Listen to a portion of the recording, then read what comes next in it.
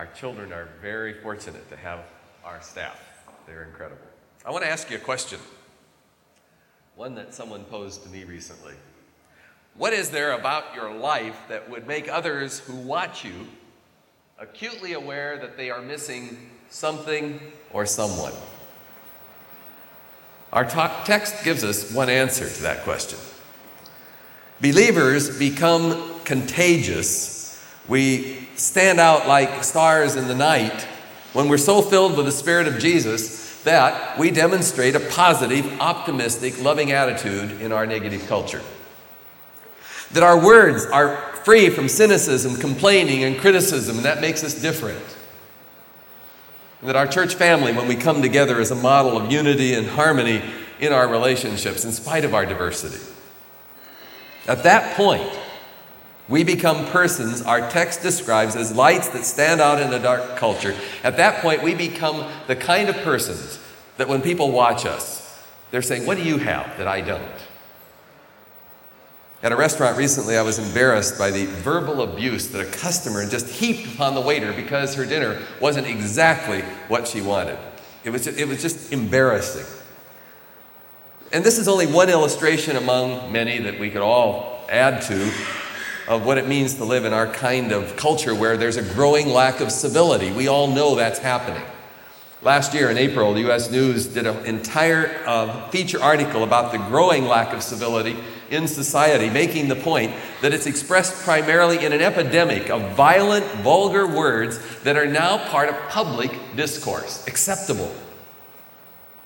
As Christians, we have an opportunity to be different, to adopt a Christ-like servant attitude in contrast to those who believe the world revolves around them and their needs and their wants and tastes.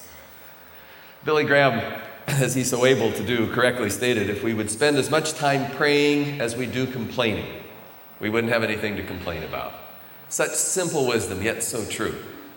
In the original language, complaining means to mutter, murmur, stimulate an undercurrent of debilitating discord that splashes everything with suspicion and doubt. That's exactly why complaining in our text is a sin. And as we are growing into the likeness of Jesus Christ, one of those steps is for us to become aware of this and then seek the Holy Spirit's power to do something about it. So let's look at our text and see what it offers to help us overcome our tendency, or I'm calling it this virus that fills our soul with a complaining spirit.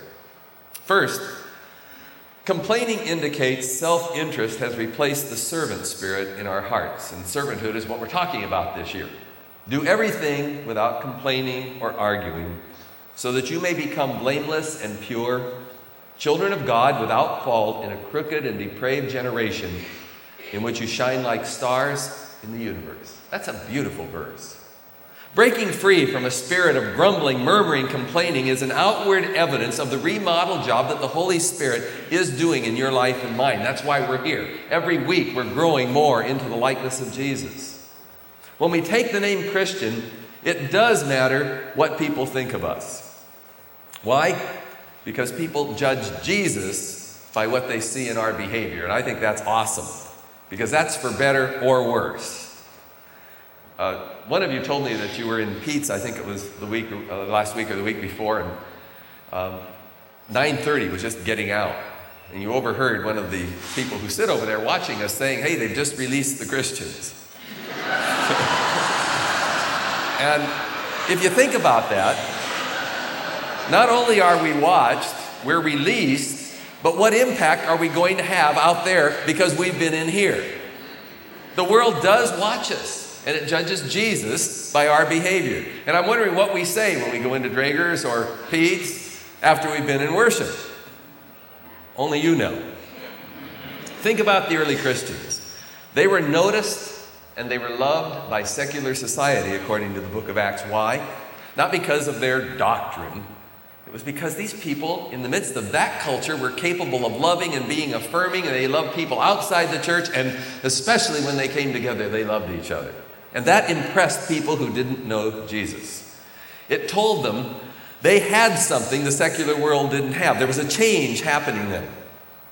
If you notice People magazine this week, it featured the makeover of top Hollywood stars, and they were all on the cover. It says new hair, new clothes, new bodies. And I guess that's what Hollywood can do. But you know, it's all on the exterior. And I thought the one thing Hollywood can't change is hearts. And that's where we Christians have an edge. Jesus is changing our hearts. He's changing inside so that what comes out is a reflection of Him. A staff member gave me a metaphor that maybe helps us understand this. He says, if you imagine we have a yoke on our shoulders and a bucket hanging from a rope at the end of the yoke, and we walk through life or walk through the church or society. And one of the buckets is filled with water, and one of the buckets is filled with gasoline. And as we go through society, at the office or in the church, we encounter little fires of discontent. And we have a choice. We can pour gasoline on the fire and it bursts into an inferno, and maybe it makes us feel pretty important that we can feed that criticism, that slander, that negativism. Or we can pour water on it and put the fire out. And the choice is ours. And I thought that's a very simple metaphor, but maybe it makes the point. The choice is ours. This is what Scripture means when it says a soft answer turns away wrath. One positive person in the midst of a whole flock of negativism can make a difference.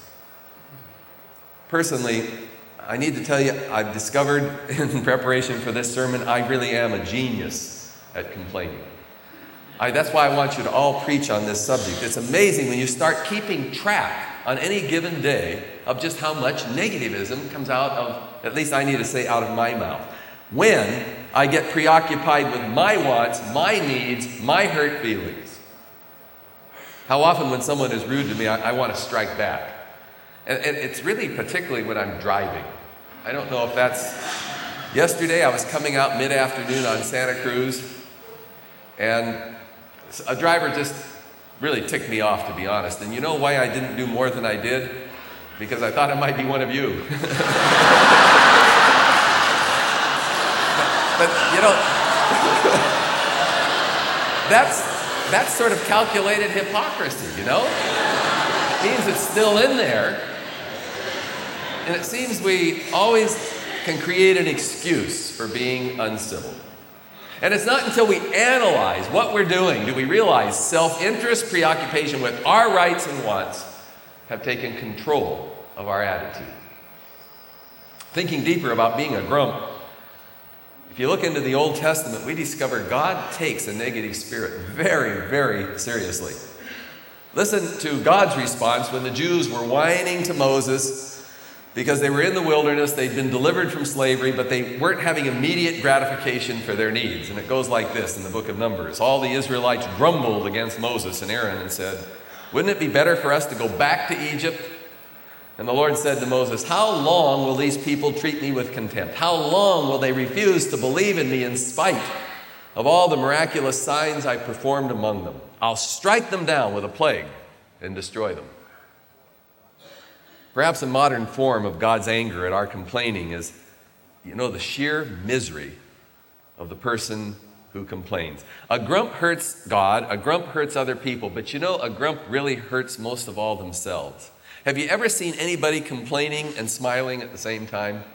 It absolutely takes away our joy. It gives Satan a foothold in our life. Uncivil behavior is really a slander of God's reputation. And when we release the Christians today, again, people out there will be watching to see what we really think about God's provision in our life. I guess that's why James writes, "The tongue is a fire, staining the whole body, set on fire by hell. No human being can tame the tongue. It's a restless evil, full of deadly poison. From the same mouth come blessing and cursing." That's really the issue, isn't it? We follow Jesus, and out of this same mouth that professes love for the one who died for us come also cursing and negativism and complaining. In Proverbs we read, "Death and life are in the power of the tongue." That's profoundly true. Blessing and complaining should not be coming out of the same mouth. That's the message of the text. Why? Jesus told us, out of the abundance of the heart, the mouth speaks. It isn't just words. What comes out here is indicative of what's in here. When a negative spirit dominates our behavior, it simply means we've turned from being servants and self has climbed back on the throne of our lives, and we have a disease in our hearts. It's sin, and we need a divine cure. So secondly, conquering a complaining spirit is not something we do in our own strength. It's going to require a miracle of God. Our text says, continue to work out your salvation with fear and trembling, for it is God who works in you to will and to act according to his good purpose. I'm interested in this phrase, work out your salvation. Working out might seem to indicate the necessity that we've got to do something good as a prerequisite to please God. Not so. Actually, it refers to our spiritual journey of desiring to become like Jesus once we know him as Savior. It's sort of an involuntary reaction. Because we love him, we want to become like him. It isn't work, it's love. The problem is that in our own strength, we can't really change.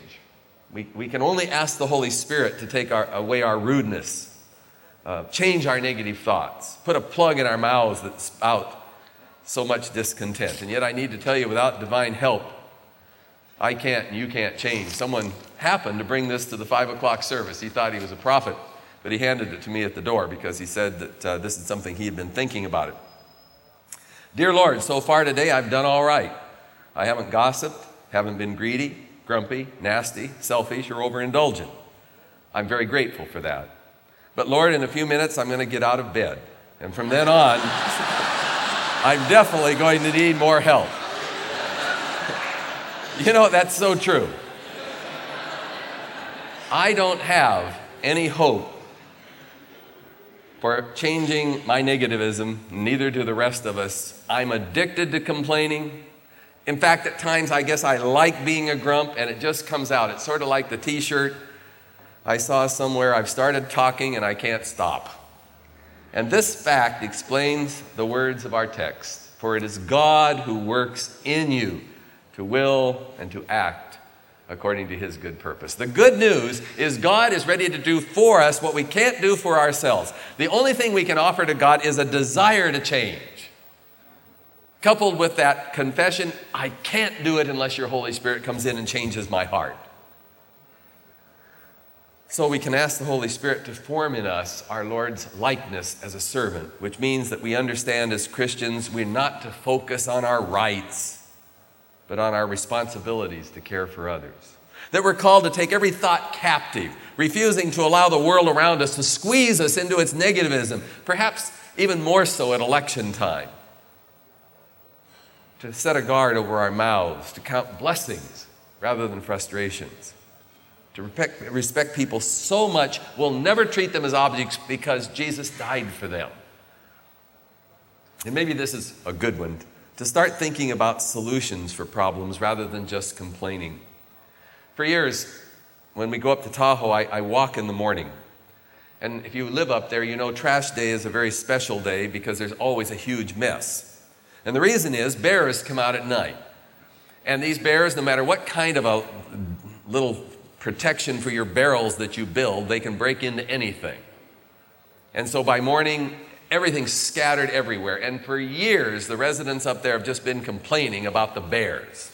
Well, one guy wanted to do something more than complain. So he invented a solution. He invented a bear-proof trash container. Hundreds of people are buying it. He's getting rich. And now it said the bears are complaining.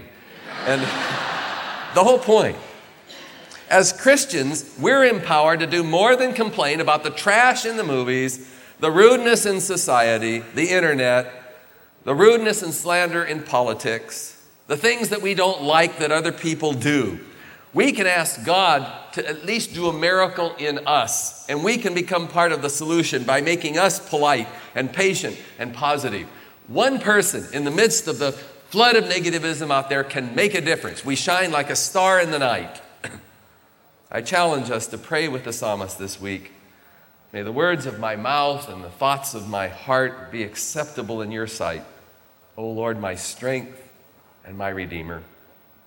Or the words of Paul, let your speech be always gracious, seasoned with salt, so that you may know how you ought to answer everyone. I believe we must take very seriously this subject from Jesus when he said, "For out of the abundance of the heart, the mouth speaks. And I tell you, on the day of judgment, we'll render account for every careless word we utter. For by our words we'll be justified, and by our words we'll be condemned." That's heavy stuff. One writer puts it this way: a person's words lightly spoken on the spur of the moment reveal more of his heart than all of his calculated hypocrisy. I challenge us to enter this week with hope-filled minds, so confident in God that our pessimism, negativism, and fears will be destroyed. And before we get out of bed in the morning, let's remind ourselves that our God is good and that he's all-powerful, and because he's in control, we don't really have anything to complain about. I really firmly believe if all of us take this mandate seriously, we can make a difference. And the Lord knows society needs us. So by Wednesday, if someone asks you what the sermon was about this week after you were released, you might say, well, I learned that God doesn't want me to be a grump. That's worth thinking about and worth praying about. I didn't want us to leave this morning, though, without making a response. So often we hear stuff, but God really wants us to make a response to it. And I thought it'd be appropriate for us, just for a few moments in our private time between us and God, if something has come to mind. I don't know how you heard these words or what you need, but you know. Maybe you need to repent. Maybe, I don't know what. I know what I need to do. Why don't we have just a time of some private prayer and ask God to start this process of our quit being grumps? Would you pray with me for a while?